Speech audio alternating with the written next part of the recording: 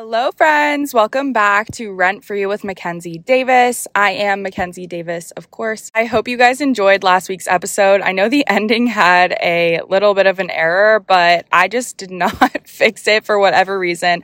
I was interviewing my boyfriend, and I guess because I was editing it in such a rush, I just totally cut off the ending and it just ended out of nowhere. So sorry for that one. The conversation was super short anyway, but maybe I'll re-upload that at some point. Today's episode, I wanted to talk to you guys about being financially responsible because we are young people, we are younger people, and it's hard to know what to do, when to do the right thing, how to file your taxes, how to save your money. And when you're in the world of real estate, those are things that are all super important. One, because real estate makes you a lot of money quickly, and being a younger person, at least I felt that I had no idea what to do because I had never gotten such large sums of money at one time. The other thing is that as a realtor or just in real estate, you are responsible for filing your own taxes.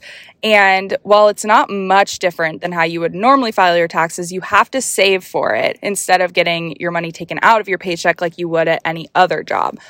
So I wanted to go over some things that I did and some things that I've learned. And of course, I'm still learning. This is only my second year in real estate, so there are things I learn all the time. But I feel like if you're just starting out, this might help you. And I wish I knew these things when starting out as well. So the first thing that I have to talk about is saving your money and investing your money and putting it in the right places. Depending on what you're doing, this is going to be different. Out of a sole real estate perspective, a realtor perspective, the first thing you're going to want to do is save 30% of every commission that you make. And I went to a financial planner, which I know I've told you guys about before, but I developed this plan with them, which I'll tell you guys more about, that involves a different bank account for my tax money.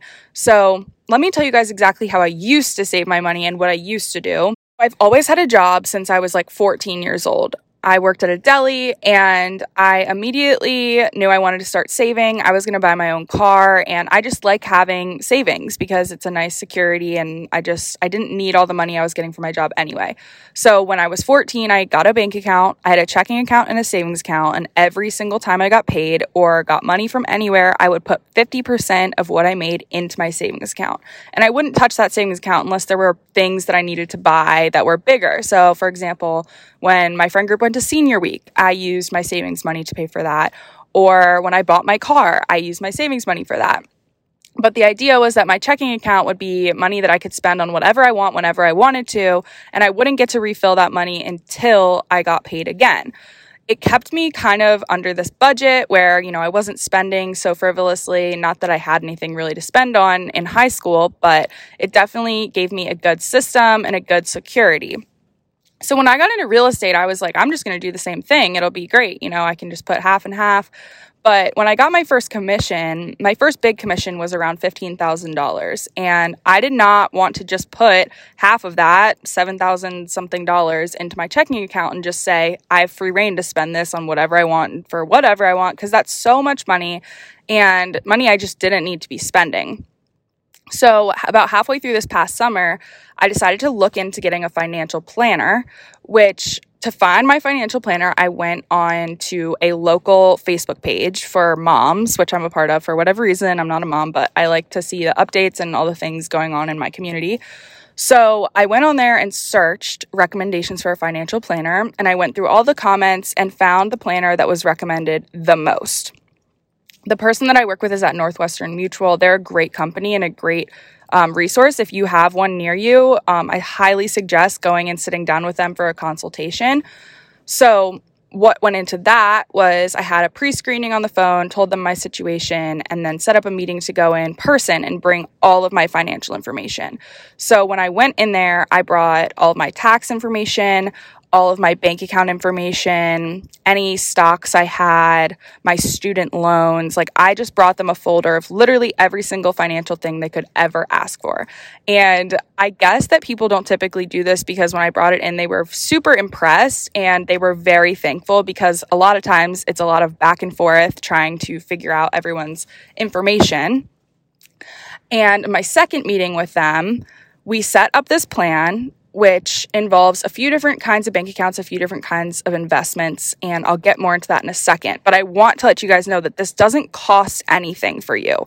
So I was willing to pay money because I wanted to do this right, but I found out that they also earn commission. So when they invest your money, they earn a portion of what you make back, I guess.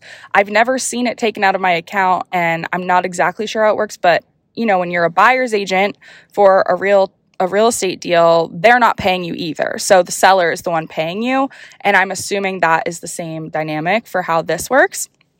So it's not any skin off your back to do this. And I think it's a really smart thing to do, even if you're not in real estate, even if you're just making money and you want to start investing, or you want to start, putting your money where it should be, but you don't want to have to worry about all of that because it's so confusing.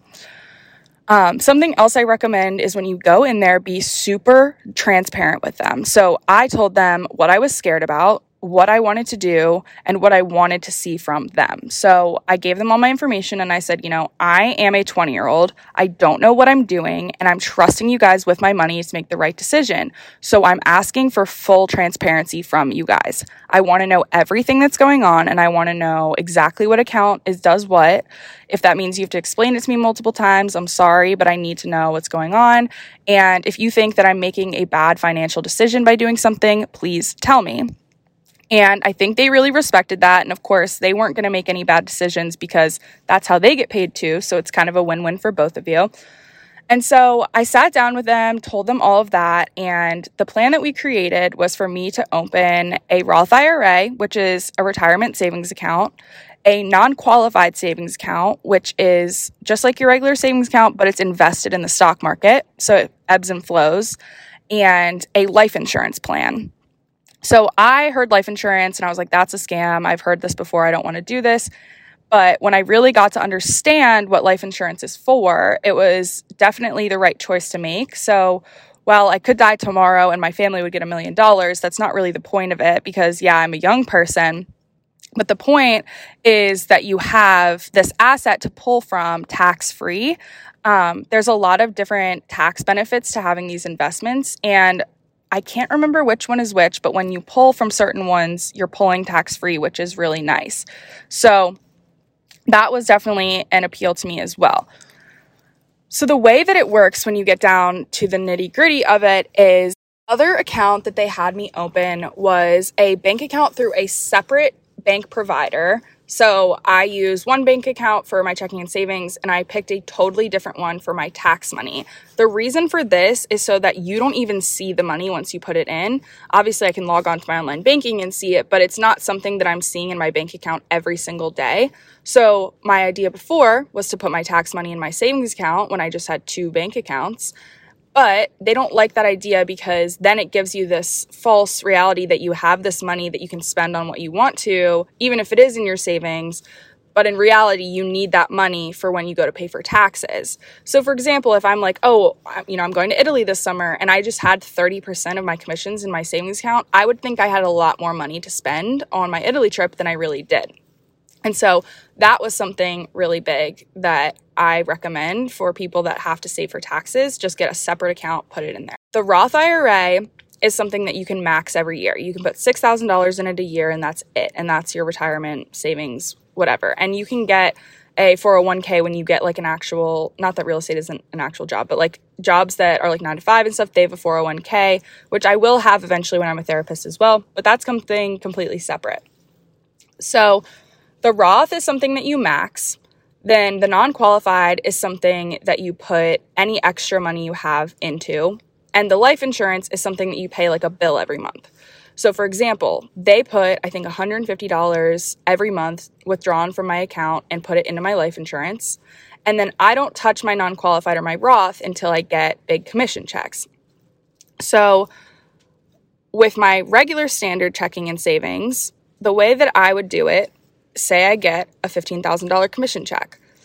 I always treat myself a little bit. So I'll buy something I've been wanting to buy. Obviously nothing crazy, but sometimes I want like a new pair of shoes or like something like that. And I'll just, buy that before I even do anything.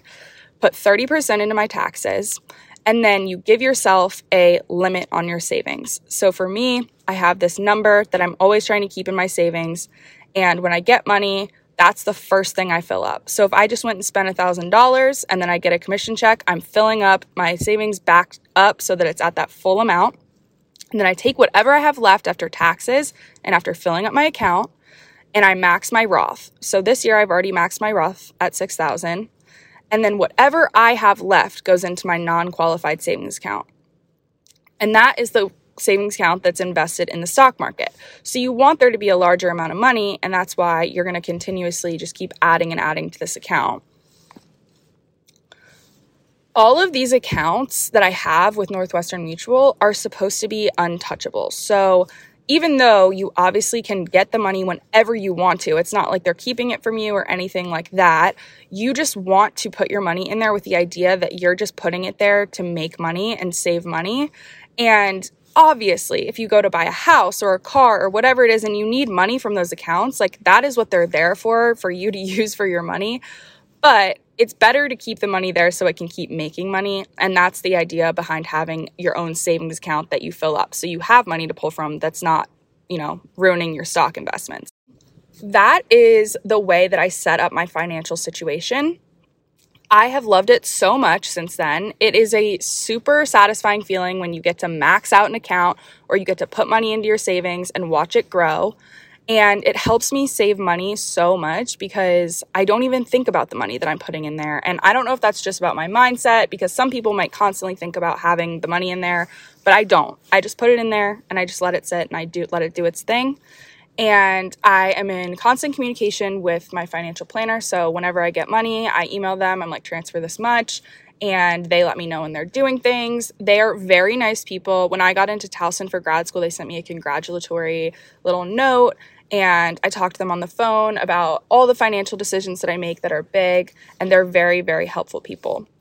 So that's my first number one tip that I recommend if you're getting into this business or just in general. I think it's really beneficial.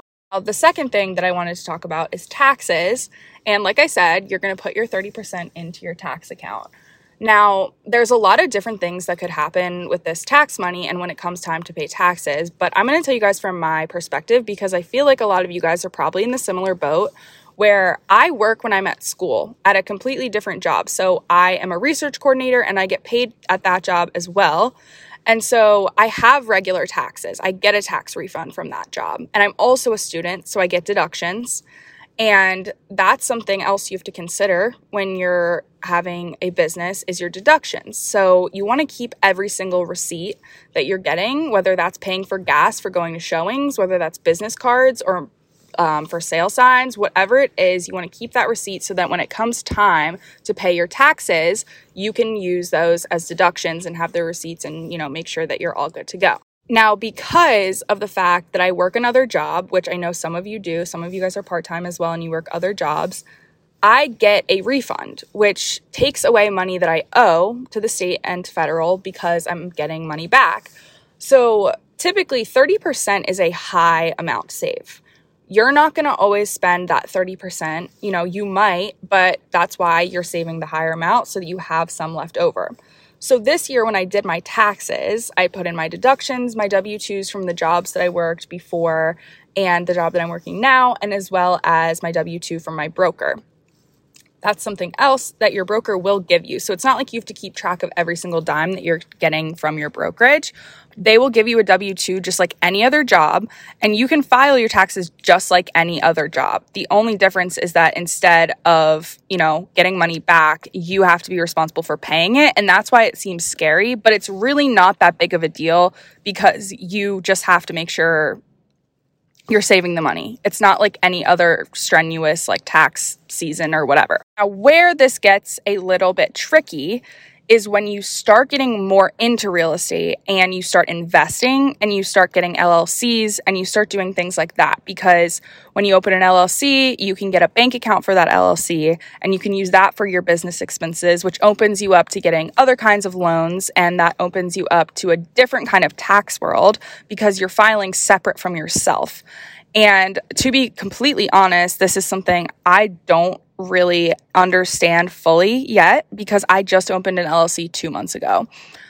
But what I'm doing proactively to make sure that I'm being financially responsible is I'm talking to an accountant.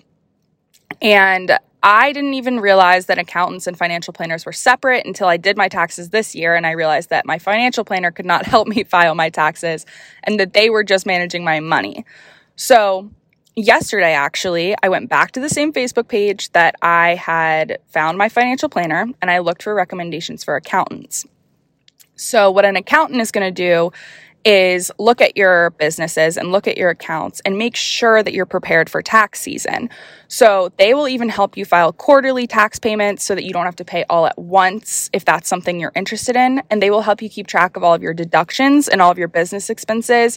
And overall, just make sure that you're filing your taxes the correct way with the IRS, which is a huge thing for me because obviously I never want to do anything wrong. I don't want to get behind on my taxes. I don't want to not pay the right amount.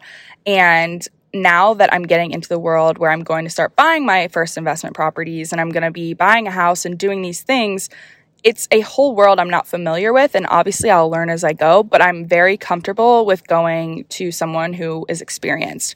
So I set up an appointment for after I graduate to go sit down with them. Obviously, tax season is now ending, so I'm just getting ready for next tax season, which I also think is proactive and smart to do. So don't wait until the last second and get all your stuff together because they're busy. It's hard to do that, and it will just make your life harder. So if you prepare and go sooner, that might be helpful. So when I had my consultation with them on the phone, they told me that is something that you do pay for by the hour. So this is a little bit different than the financial planner where they don't make money off of your investments because they're not investing your money. They just make money hourly because you're working with them hourly. So something I'm learning a bit about now is that if you use your LLC to buy investments, which is a good idea, if you're going to buy properties, you should have a separate LLC for every single property that you buy. And you don't have to do that, but it definitely helps come tax time. It keeps everything separate, and then you don't have to worry about that. You're supposed to put any rental revenue into that bank account for your LLC and then pay yourself. So you would act as if you're an employee to yourself and pay yourself that way so that that money stays separate from your personal money.